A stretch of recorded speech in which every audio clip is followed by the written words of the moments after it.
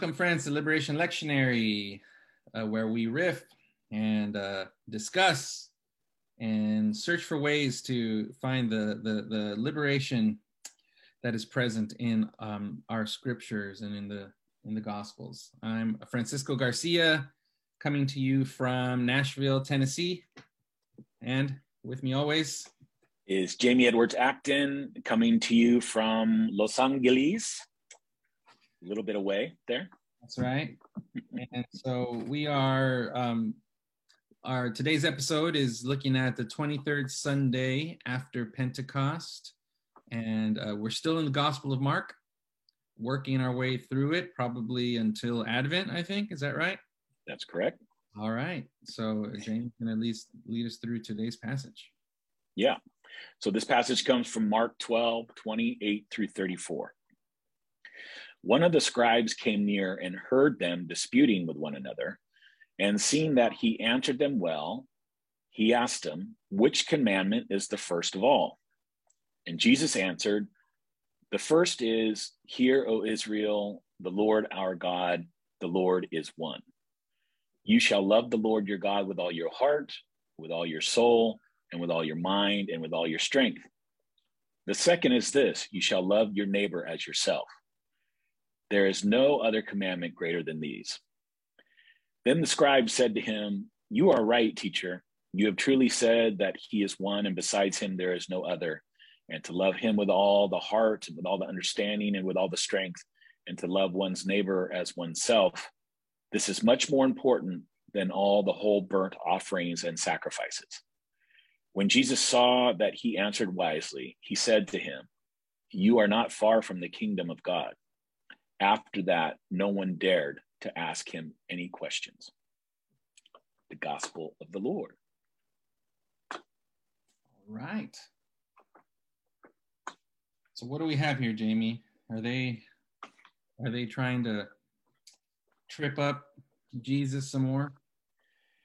Yeah, I mean, actually this is a passage where some scholars seem to think that, there is some kind of good intention here, that this is not just necessarily, a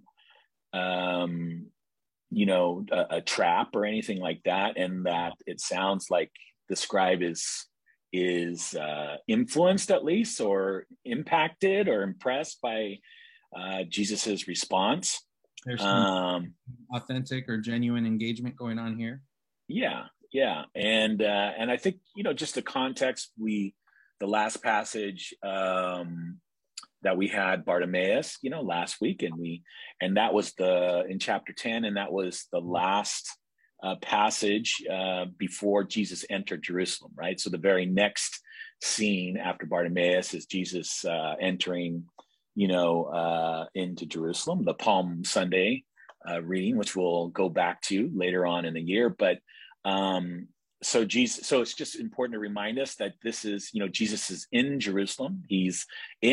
I believe he's in the temple here, and if I'm not mistaken, and teaching there where the crowd is gathered. And so, these are all super important kind of details because we're at the culmination of his life. We're at the kind of epicenter of the religious, cultural,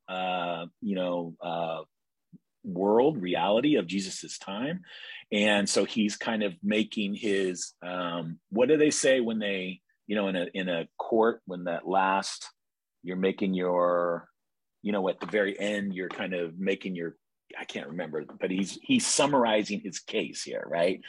He's trying to succinctly kind of summarize what his life has been about, what his teachings have been about, what his healings and inclusive actions and just kind of challenges to authorities have been about. And he sums it up here with some very familiar language, right? To any scribe, certainly, and to most Jews of that time, they would recognize the language that Jesus is using here. So he's kind of going, after all the table turning and the paradigm shifting and the authority challenging, he basically is going back to the basics here. So, Well, and in Jesus's customary style, he's not he's always doing more than one thing, right? Right. When he's Right. responding, we know that Jesus is doing a number of different things, and not just kind of playing it safe either.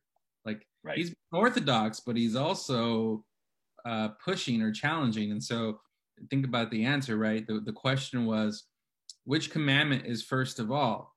And Jesus says, yeah, of course. Here's the first one.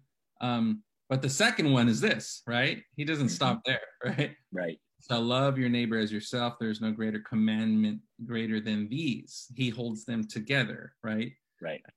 And then gets an affirmation, right? So he's challenging. You could see at the end, right? By the end of this conversation, no one dared to ask him any question like, oh, we don't want to get, Right. It's kind of like he showed us, right? Yeah. And so, but Jesus is really pointing to something that is, I think, deeply seated in this tradition, right? He's saying a couple things, right? He's like, I am in the same tradition that you are, and I'm going to remind you really what the true emphasis, I believe, is. That we can't separate love of God from love of neighbor. The two go hand in hand, and and the scribe that responds, adds it, right? All of this is much more important than all whole burnt offerings and sacrifices, because there was still that sort of like tension or sort of variation of practices. Those who held that that offering sacrifices was the way to remain, to keep God, I guess, in our good graces. Yeah. And then there's other. Yeah, I mean, he's definitely channeling the great prophets here, right? And reminding, Israel and us, right? I mean, this message is just as timely to us today as, to Israel then, but just reminding what the priorities of God are, that, all the, that worship and the burnt offerings and those things which we still today think are front and center, are central, they're just window dressing, right? It's just those are the extras. Those are the extracurricular activities. The main thing, right? The main thing to love God is to love your neighbor. If you want to really, truly love God and live into God's kind of vision of the world, it's to love your neighbor and to see your neighbor. And I hear in that your neighbor, particularly if we go back after each Sunday, and of the last like 6 Sundays, who Jesus would describe as the neighbor, right? Like Luke does of the Samaritan. But this, the neighbor is that kind of, the child, that non-entity child that he keeps, kind of lifting up as an example, or the woman in the divorce kind of conversation who is disempowered and has no rights, or blind, Bartimaeus, right? Who is the least, is definitely on the outskirts, on the margins of society. So Jesus is, this is his summary statement, right? Because he's already said who really that neighbor is. So we don't want to use that passage, love your neighbor as yourself, as just because I'm going to go bring some cookies and milk to the person living next door to me. That's not necessarily what that means. It includes that, but that's not the focus, and that's not really what Jesus is getting at. So, I love how this is just summed up, and it's clear as day that not only did they, and again he's in the center of religious power and worship, right? And celebration, and he's challenging once again, like the prophets, right? That he's challenging this whole activity that's taking place in this building where he is having this conversation, and in this city, right, where this conversation is happening. And he's just challenging kind of the assumptions of what's important to God that people think are important, and priests and scribal class and all the Pharisees. And it's just this kind of last challenge, that's going to be, it's going to contribute to his doom. And and I'm sure he's well aware of that, as those in power will conspire with the Roman Empire, to do him in, because they both have vested interest to do so.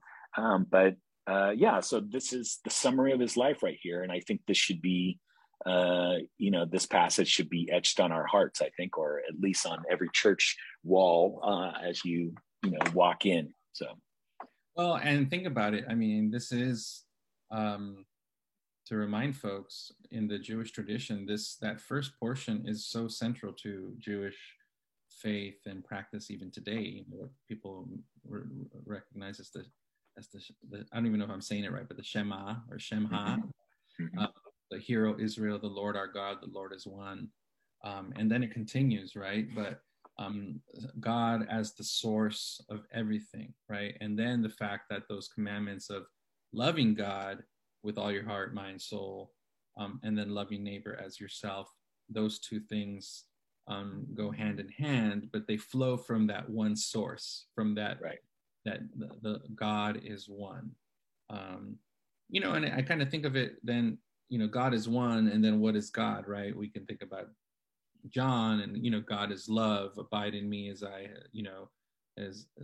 love me as I have loved you, and right, how that works into the Christian tradition so powerfully and prominently. But in the Jewish faith, this is essential, and it is repeated throughout prayer services. It's it's used in morning blessings, holidays, bedtime prayer. I mean, part of like all the rituals of life and death and celebration. This is central. Yeah.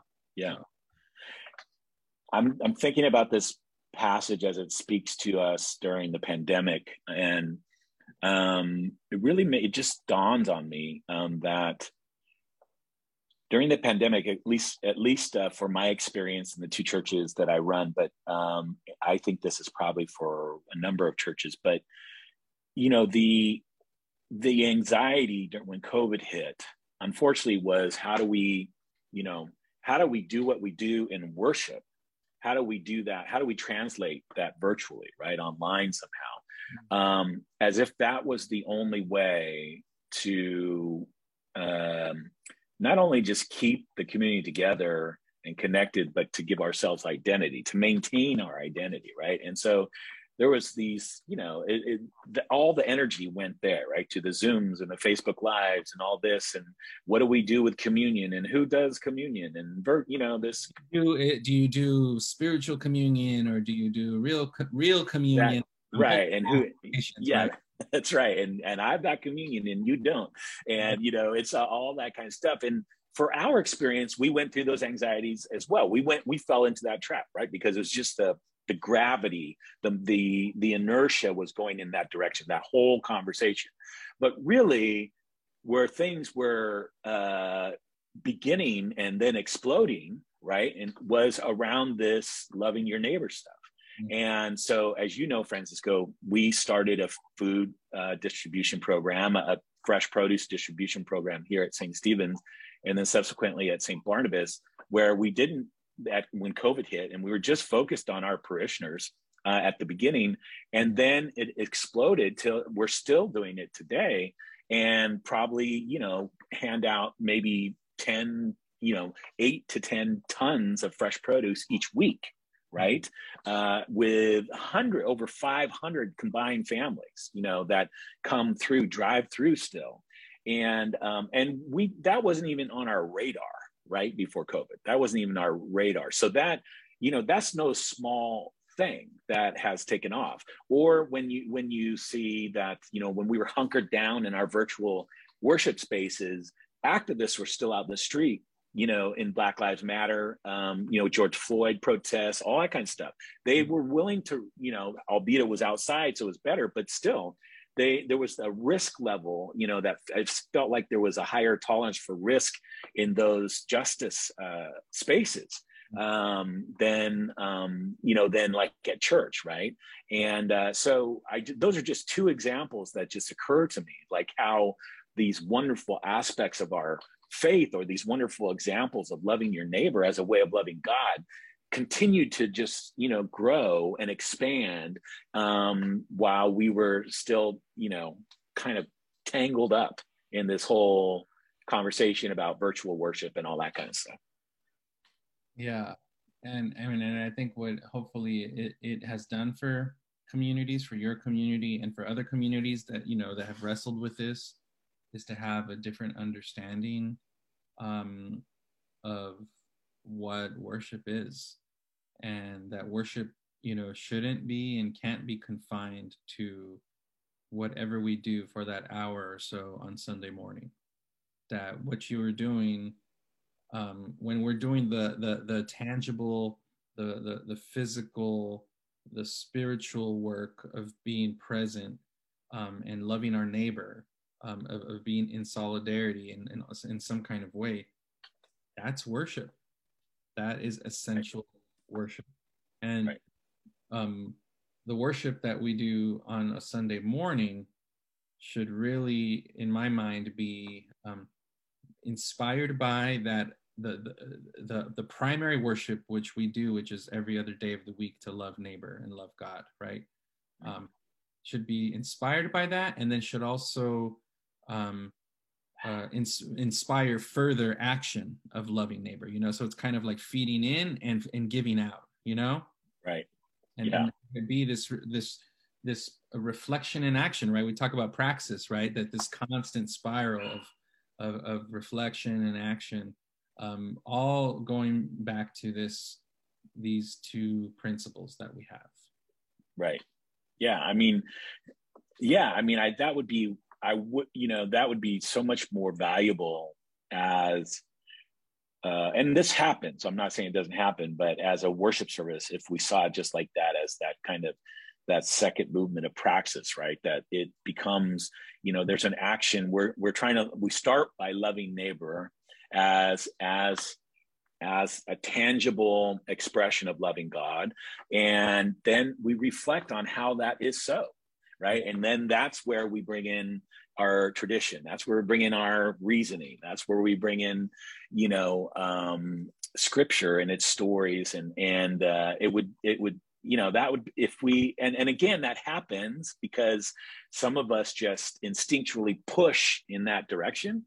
But I think the tension happens is because we can't get the dang larger church to embrace that model, right? To really support that, because that happens, and you might get some lip service, like you guys are doing a good job. But then when it comes time to fill out parochial reports and stuff like that, you're all like, well, where do I put this? And how do I talk about this? And how, so it's still, I think the models and the kind of the way we think about things still trying to catch up with that way of doing church. Yeah, we get, so much of our tradition, and I'm not, I'm not talking just about the Episcopal tradition, right? This is even bigger Christian, bigger C, that we get stuck in our own ways in orthodoxy, right? Which is like right belief. And I think orthodoxy can include right worship, right liturgy, the right prayers, the right this and that. And then, now we forget about the right action, which is like orthopraxis. Orthopraxy is a fancy word for it. It just means right action, right practice, right? Are these things aligned with each other, right? Right. It's easy to say, think about it, and this is us too, right? It's easy for the scribe to say, you're right, Jesus, right? You're right, teacher. This is what we believe, right? So again, this is orthodoxy, but is it in harmony with our practice? Right.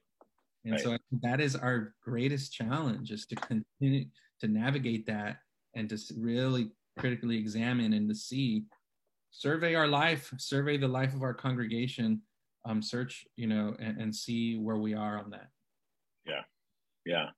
I had a great, we're always trying to push those, boundaries and expand, not just put the action first and the reflection second, but then it's much more conducive to expanding our understanding of church, right?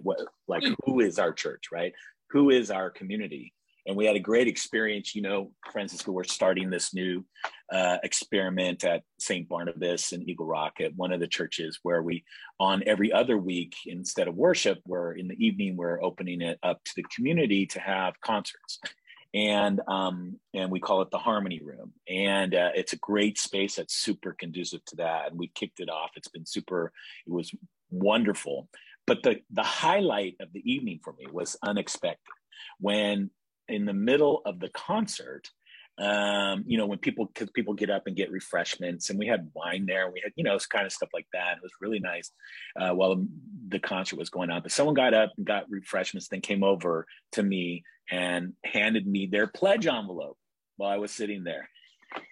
So I put their pledge envelope in my pocket, and I, brought it to church the next workday. But I just thought that was awesome that, that they saw that as church, right? That they saw that experience, that there was no communion, there was no preaching. It was just full on jazz and spoken word. And all I did was introduce and sit down. And I love that someone felt compelled to give me their pledge envelope, because they didn't want to miss, that this was church, and that's what you do. You support your church. It's great. And I think that that's another testimony to the fact that we can't expect that everyone who is connected will be fed, spiritually, from that those one or two services we do on a Sunday. I mean, we can't expect that that's going to feed everybody or speak to everybody in the same way. And if and to really think that church is many things in many places and different for everybody. Yeah. And so that's a great example of that, Jamie. I just heard from a colleague of ours, telling me a story of, someone who had been in their community who had been a participant in their homeless services program, that they were coming to receive services, that the church provided space and cooperated with community orgs to do this weekly thing for folks on the street, really needed stuff, and had been participating in that for years.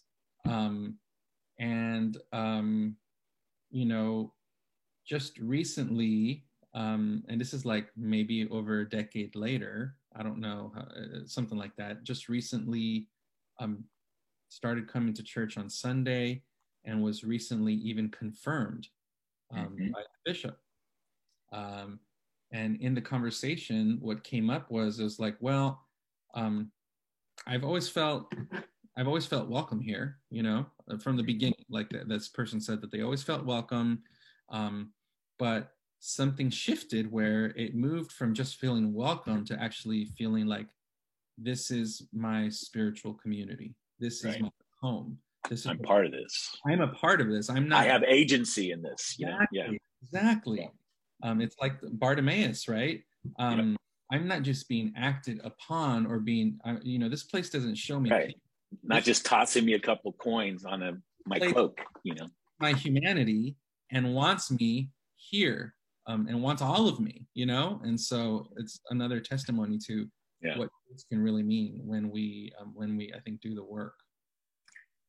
Yeah, and the last thing I'll say, Francisco, I think is that's what Jesus does in this passage, right? He, on the one hand, it's super brief, the summary statement, right? This and of his life and everything. It's very concise. But on the other hand, if you just reflect on it, it really does open up all kinds of possibilities, right? For how we love God and love neighbor. That it's not just confined to burnt offerings and sacrifices, or rite 1 or rite 2 or rite 3 or whatever, right? Or what kind of vestments you're wearing, or or virtual or in person. It's just not confined to those kind of poor choices, if it's just those choices. And so it really does open up all kinds of possibilities, this passage.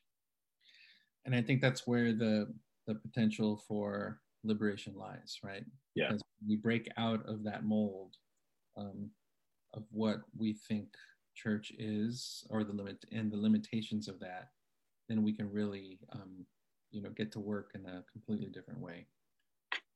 Yeah, and that I said that was going to be the last. I said, but you do this to me all the time, Francisco. But that was, I think, loving our neighbor. That's what we want for them. We want their liberation, right? And again, not just the person next door, but all those examples of neighbors that we've heard Jesus talk about, Mark, up to now. And we want their liberation. We want their full humanity being celebrated and appreciated. And so.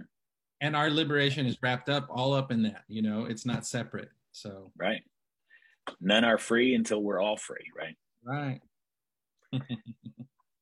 Well, Francisco, I've enjoyed it. We had rain out here yesterday, believe it or not. I don't know how you guys are doing, but. Is that, you really call that rain? It's Southern California. It's Los Angeles. We got it rained for one day. We're done for the year. Our rainy season is over. So.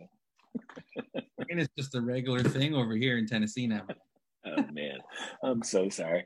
Try to keep your spirits up, man, in the midst of that endless rain. So.